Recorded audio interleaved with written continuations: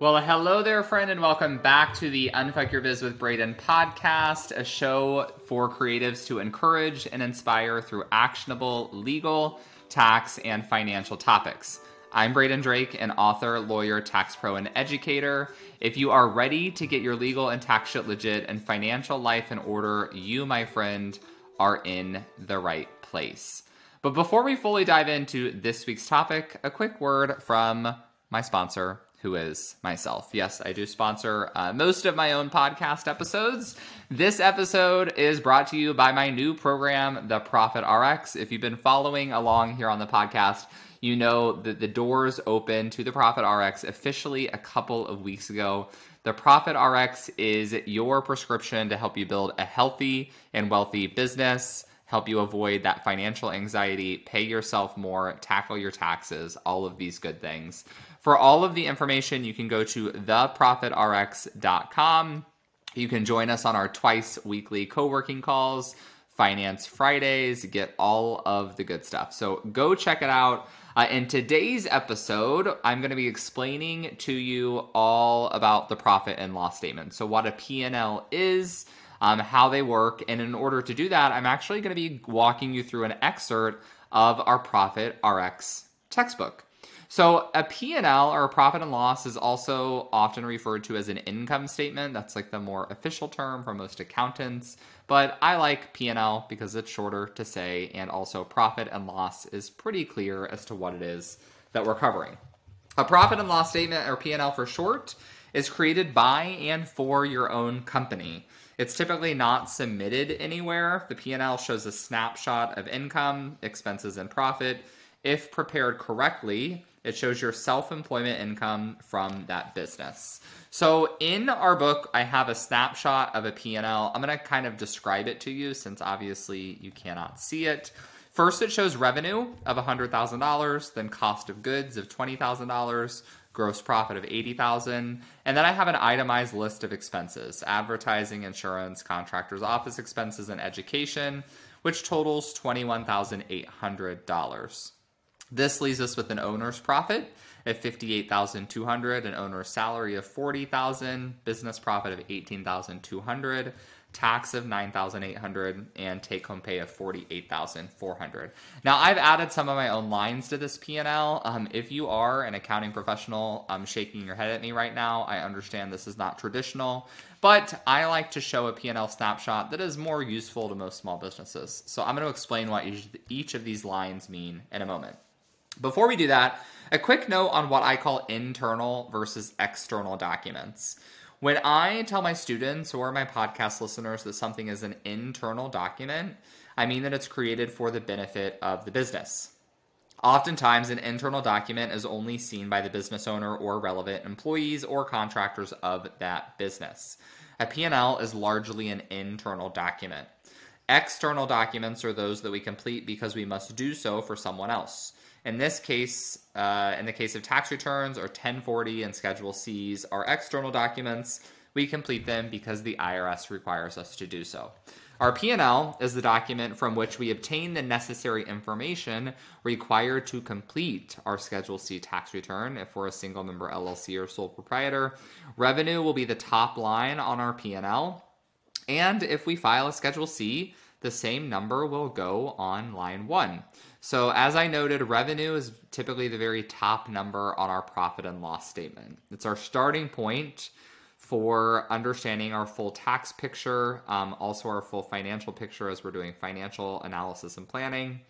And it's also relatively straightforward. You simply add up all the money you received from providing services or selling goods in your business.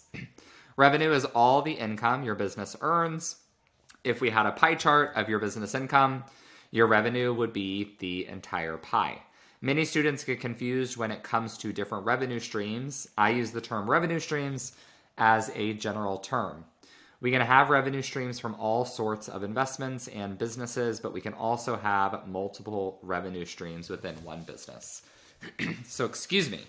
At this point in the text, I go through some examples of what the difference is between a revenue stream and a business income. We're going to skip over that. And instead, we're going to go to the next section in the P&L, which is gross profit. A cost of good is a business expense that is part of the end product. For example, I have a friend who runs a successful Etsy shop where she creates wreaths for various holidays. All the craft stuff she buys that goes into the wreath that are part of the end product are her cost of goods. However, the scissors she needs are not a cost of good. They don't become part of the end product. Instead, they are a supply expense. So those just different nuances for our types of deductions. Perhaps a simpler example would be a bakery. If you picture a cupcake, all of the ingredients that go into the cupcake are a cost of good. If I'm eating it, it was a cost of good to the baker. So think flour, eggs, sugar, butter, cocoa, you get the picture.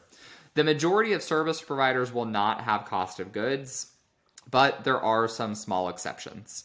For example, on my website, I sell a physical copy of my book, Unfuck Your Biz. Make sure to share with friends. The book costs me $11 to print.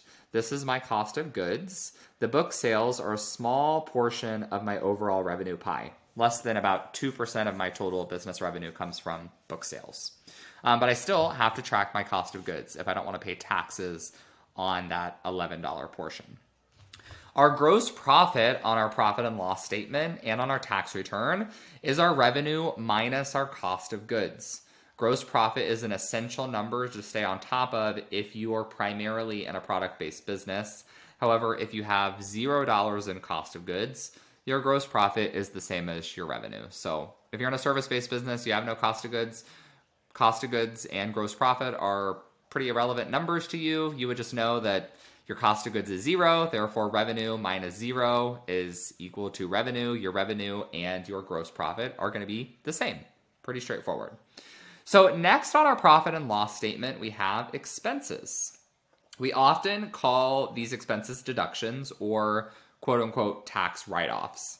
Before we really dig into taxes and the other things that I teach inside of the Profit RX, we have to find our net business income, which is our revenue minus our expenses. So if you take a look back at the P&L, take note that I differentiate between owner profit and business profit. This, as I noted, is a Braden thing. It's not an IRS or an accounting standard thing. At some point in your business, likely after forming an S Corp, you may put yourself on payroll. For tax purposes, salary is a business expense. However, that's not a true picture of financial health because it's money you're paying yourself. Once we deduct that, it's going to make our business look less profitable than it really is. I like to think of your owner's profit as your revenue minus all expenses other than your own salary. That's the best indicator as to the financial health of your business. It's the profit that is beneficial to the owner. Your business profit, which we will also call net business income, will be that total minus your salary. And this is more relevant for certain tax purposes, like if you have an S Corp. Until you have a formal salary, your owner profit and your business profit here in Braden land and Profit RX land will be the same. But please note that outside of this, profit and net business income are typically synonymous. Okay, so back to the deductions. We call them deductions because they deduct from income, right? I think we all generally understand this. If you have $10 in income and a $1 deduction, you deduct that $1 to then have $9 in taxable income. Business deductions reduce your revenue to net business income. The IRS calculates taxes on net business income. Assume we have a flat tax percentage of 10%. The IRS in this fictional universe only collects 10% of all net business income. If you have $100,000 in income, the 10% tax would total $10,000 in taxes. Now assume that you have a $10,000 deduction. How much are taxes now, and how much does that $10,000 deduction save you? Pause for a minute. You can pause me if you want. Do the math. So here's our answer. You deduct $10,000 from the total income of $100,000. Net business income is $90,000. The 10% tax on $9,000, the 10% tax on $90,000 would be $9,000. In other words, that $10,000 deduction saved you $1,000 in taxes. At a 10% tax rate, you save 10% on the cost of the thing that you bought, which makes sense. I highlight the net impact of deductions on your taxes because they're very often misunderstood by new business owners. This is highly relevant now as we're coming to the end of the year because every November and December without fail, I will talk to business owners who say something like, I need to invest some more money in my business to lower my taxes this year. And to me, this has never made sense. Let's break this down with some more realistic numbers. Later in other parts of Profit RX, I explain tax brackets in great detail. Here, I'll keep it pretty simple in general and explain that we have graduated tax brackets, meaning that the more money you make, the higher your tax percentage is, right? So let's assume that you have $100,000 in net income with an effective tax rate of 21%. That's the actual tax rate that you pay. Your taxes would total $21,000. At the end of the year, you think, okay, well, shit, I made a lot of money this year, more than I thought I was going to. That's a lot in taxes. I would argue this is a quality problem, okay? You think I should spend some more, so you drop $40,000 in expenses, prepaying some things for the next year, buying courses, office furniture, a new computer, maybe you join a pricey mastermind. Now your net income is $60,000. So you spent $40,000 on your $100,000. Now you have net income of $60,000. If we assume an effective tax rate on $60,000 of 16%, so less than our 21% earlier, the tax is now $9,600 versus $21,000. So the difference in tax is $11,400. You would have spent $40,000 to save $11,400. The takeaway here, don't think about deductions as free money. Think about them as a discount on whatever it is that you're buying. For example, assume that $10,000 of the $40,000 went towards that mastermind. Look at the tax savings as a 30% discount. It's like you saved $3,000 on the mastermind. Ask yourself, is this mastermind worth $7,000? Are you happy with it? If yes, awesome. Spend the money and take the deduction if that's a valuable investment into your business. This is the type of analysis we should use before we buy shit just to quote unquote reduce our tax bill. If you need a new computer, buy a new computer and deduct it. If you don't need a computer and you spend $1,000 on one, but you save $100 due to the tax deduction, you're really just tossing away $900 that would be better off in your personal bank account. Remember, deductions are great, but profit, my friend, is always better, which is why I've named my program Profit RX. Okay. If you really want to pay less in taxes, put your cash in a tax-advantaged retirement account that will appreciate in value. It's a win-win. All right. So I kind of go on here with some more examples. I'm going to cut more to the chase. We're going to go back to our profit and loss. We'll take another look at the P&L. On most P&Ls, and I'll remember to put an image, a screenshot of this P&L in our show notes so you can go look at it, if you can get a more visual example. But we'll take another look. On most P&Ls, the line I have labeled profit will be called net income. Most people are going to refer to it as profit or net income, and the P&L would end there. I like to add the additional items for a more comprehensive at-a-glance benefit. So we already talked about owner profit and business profit. I also put tax paid on this line. So this is the total non-deductible taxes paid. We really only put federal and state income taxes here. Below that, I have take-home pay. And take-home pay is the amount that should end up in your personal bank account. It's the profit, so your owner's profit less the taxes that you pay. In other words, it's your personal benefit from the business. So here's a simple example of why knowing these numbers is useful. If you go to apply for a car loan, the lender needs to know your income. If you don't get a W-2, you show your profit from a tax return, that's all you need. But you should know your take-home pay as well as your monthly expenses. These numbers give you a better indicator of what you can actually afford. So a little while ago, I released an episode titled Why 200,000 Should Be Your New Benchmark, something like that. It's a little bit different. But essentially, I argued why the six-figure benchmark is one that we need to kind of toss away. And for most of us, we need to shoot for $200,000 in revenue instead.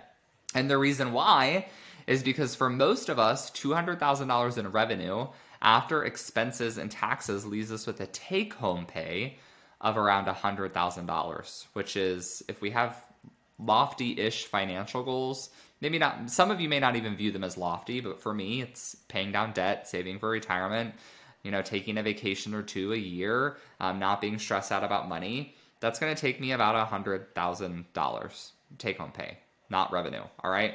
So that was the purpose of that episode. And you're not really going to know where you are as far as your take home pay unless you're tracking all of these numbers. So using this kind of at a glance profit and loss, of course, to get those numbers, you need to be doing your bookkeeping, right? In order to know how much you're paying in taxes, you got to have some kind of system. You need to be saving that tax. You need to be paying it.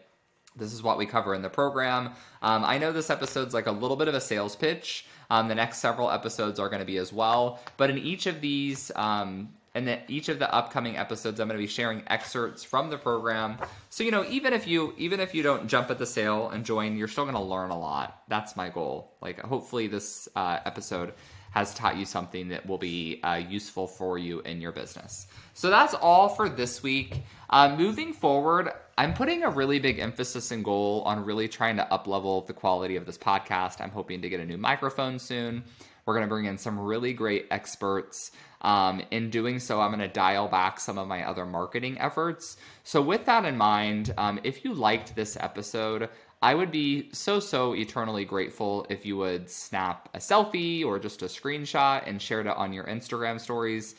Give me a tag. Let me know what you're enjoying about the podcast. But share with friends. That's the best way for us to grow the podcast. It's the best way for you to say thank you. You can also, of course, leave a review as well. It's all appreciated.